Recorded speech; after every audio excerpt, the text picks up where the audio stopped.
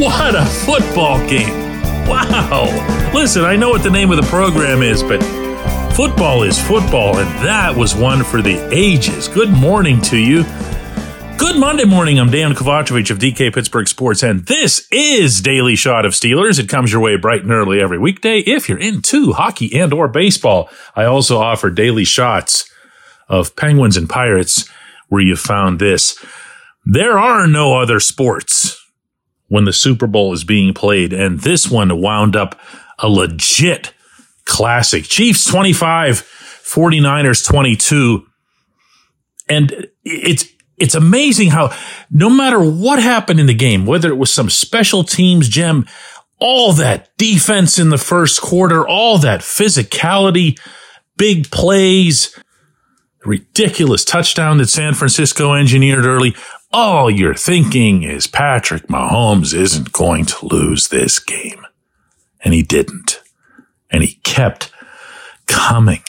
And even when he's sitting on the sideline during that last San Francisco drive where Brock Purdy and especially Christian McCaffrey, they're looking so confident rolling down the field, and they show those sideline shots of Mahomes, and you're going, you can't let him back onto the field. You can't let him back onto the field. You have to punch this in. And they didn't. And they didn't. And that was it. That was it. You don't give 15 the ball back. But that said, as ever, there were going to be Steelers connections and Steelers visuals throughout. And of course, there were plenty. It's amazing how right after the game ended, you see Bill Cowher's one of the first people commenting. Dan Marino, who I know was never a Steeler, but Dan Marino's there doing some commercial. Troy Polamalu was showing up in Mahomes' scalp or something like that. Apparently, he still has a contract with Head and Shoulders. So I'm going to try to do the same here. I'm going to try to bring this to a Steeler subject that came up yesterday. And it was, of course, something that was generated in the pregame. To understand how they're called national reporters. There's nothing national about them. What happens in this industry is that you become really, really specifically assigned to a certain area of the sport that you're covering. So these guys that we refer to as national guys, whether it's Adam Schefter, Ian Rappaport, Tom Pelissero, these guys, they're told to just talk to agents. They don't cover football games. They're not at practices. They just do nothing other than talk to agents. So it's a very, very different job than, say, the one that I've got. All I do is I'm at games and practices and everything. Well, those guys are tasked each week, specifically each weekend, with coming up with some kind of big exclusives that nobody else has. And the hardest part for them is that it's got to be something that no one else is going to get in the interim, meaning between whenever you actually access that information until the Sunday pregame shows. So Sunday pregame show shows up. Of course, it's the second most watched program in the United States all year. And they got to come up with something special. And of course, because the Steelers are and remain a marquee franchise with worldwide fan base and everything, something's got to involve the Steelers. So the big hit for the day was that Mason Rudolph might prefer to have a fresh start to his career, which makes it sound like Mason has one foot out the door. Ooh, big stuff. And as such, Ryan Tannehill might be brought in to be Arthur Smith's quarterback in waiting, either behind Kenny Pickett or ahead of him or who knows what. Okay, so let's start with this. I'll go with Tannehill first, all right? Because that one feels easier to me. Tannehill is going to be 35 years old. Tannehill is a guy who pretty much based the bulk of his NFL career on his smarts. That doesn't make him a game manager. He's been better than that. And I don't think anybody's calling Brock Purdy that anymore, by the way, after yesterday. But I'd like to think if I'm bringing in an offensive coordinator who was just a head coach for 3 years, and you show him a measure of respect for his knowledge and for what he values as a coordinator, that you'd offer the latitude there to say, sure, if you want Tannehill, we can do that. We can bring in Tannehill. He might be a 3, He might be a 2. Heck, he might be a 1 for all anybody knows, depending on how things play out. But at least you'd have somebody in the fold to A, provide you some professional level quarterbacking if needed. But B, don't underestimate this one. Having somebody in the quarterback room to be able to convey, let's say that if it is Mason and Kenny as the other 2 quarterbacks, to convey to them what Smith means by a certain sequence, by a certain scheme, by a certain cadence and what he hopes to achieve from it. Tannehill's lived it. So maybe that would make some sense. As far as Mason goes, I'm trying to think of a nice, delicate way to say that the whole thing was BS, but it was. Mason isn't even in the solar system of making up his mind about what he's going to do. He is going to wait, and I'm not guessing at this, until he hears from Omar Khan, from Mike Tomlin, regarding a contract offer. He will listen to the Steelers. And that, of course, can happen way before there's any free agency. If the Steelers come forward with the right price, and I've told you before, I have every reason to believe that they're going to come at him with a price that's intended to keep him from ever going to the open market. There's going to be a second phase. Mason's not going to be an idiot and say, I have to have the number 1 job. He's not in a position to do that. As encouraging as those 4 games were, they were 4 games. What he's looking for, and here again, I'm not guessing at this, is a chance. He's looking for a real and fair opportunity, not like that dog and pony show they put on a couple of years ago, in which he and Mitch Trubisky were allegedly battling for something, and Mason never had a prayer.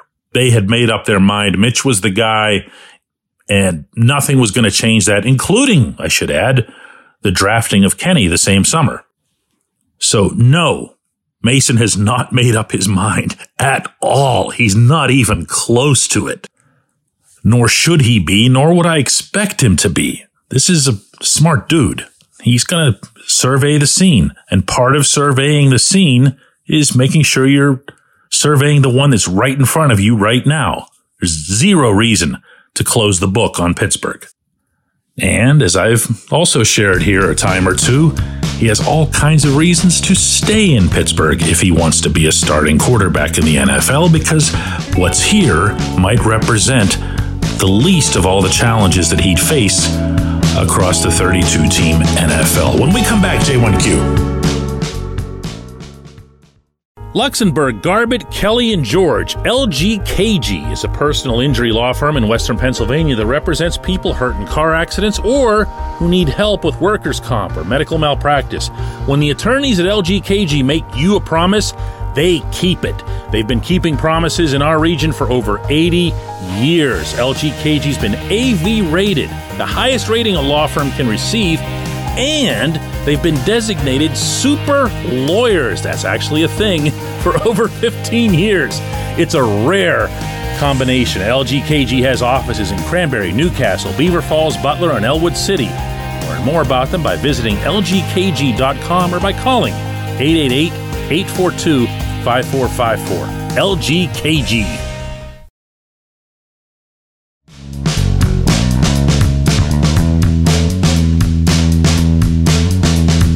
Today's J1Q comes from Tom, who says, honestly, DK, I wonder if the 49ers shouldn't have just deferred on that overtime kickoff. They were guaranteed a possession, and going first and not scoring a touchdown gave the Chiefs an emotional lift. You know, it's tough to second guess. When the game is that tight, when the game goes back and forth until the literal last play, and then Patrick Mahomes runs to his right and throws to a guy nobody'd ever heard of. That's the level of elite coaching and scheming that was happening out there. If there's anything that I dare say that I didn't like that Kyle Shanahan did, I felt like he might have taken the football out of Christian McCaffrey's hands a little too soon. Once the 49ers got within striking distance of winning the game, which of course would have required a touchdown with the first possession. I just wanted to see 22. I didn't want to see anybody overthink it. You know, I, by the way, wasn't pulling for either of these teams or anything. I just felt like San Francisco was so good that they'd make such a lousy loser. You know, going back to week 1 when they came into Pittsburgh and their fans, incidentally, impressively bought up half of everybody's tickets because they believed in the 49ers the way they did. The 49ers go out there and just destroyed the Steelers. Maybe you've blotted that one out of your memory at this point. I don't think I have. And just seeing those guys perform the way they did, seeing Javon Hargrave, what a football player that guy is. To see him throwing people around the way he was, ragdolling everybody left and right. That was tough. That part of it for me was tough. But as terrific as Brock Purdy was, you have to recognize when somebody's stepping up to be your horse. That can be anybody. It could have been Brandon Ayuk. If you think back to the Steelers' most recent Super Bowl victory, the thing that won it for them ultimately was that Ben Roethlisberger realized Santonio Holmes wanted to carry the Steelers down the field. And Ben, in turn, just said, "Where's 10? Where's 10? I'm just going to keep feeding 10. Boom, boom, boom, boom, boom." You don't overthink it. You don't say, "Oh, let's see if we can spread this around a little bit." Maybe you do if you're Mahomes and you've been there a bunch of times and you know that you have. I actually swear to God, as I'm doing this show with you right now, I don't remember the name of the guy who caught the ball. But the Chiefs can do that stuff because they know that as soon as they send Travis Kelce out for a pass, he's going to draw a ton of attention, as he obviously should. And, well, let's just throw to this guy over here. The 49ers weren't there. Those Steelers weren't there. They needed to go with what was working. And the way McCaffrey was running, the confidence he was showing, the way he was either fooling people or doing that strange high step that he did on the big gain on that drive to blow past somebody, he needed to have the football. I'm not going to say they should have Najee'd him and just handed the ball off 3 times so that he could run up the middle and get 1.5 yards each time, and then you bring on Chris Boswell. But I am saying that these really, really legitimately smart people needed to recognize what was happening on the field in front of them. Really good question. I appreciate that. I appreciate everybody listening to Daily Shot of Steelers, and we'll be back with another one tomorrow.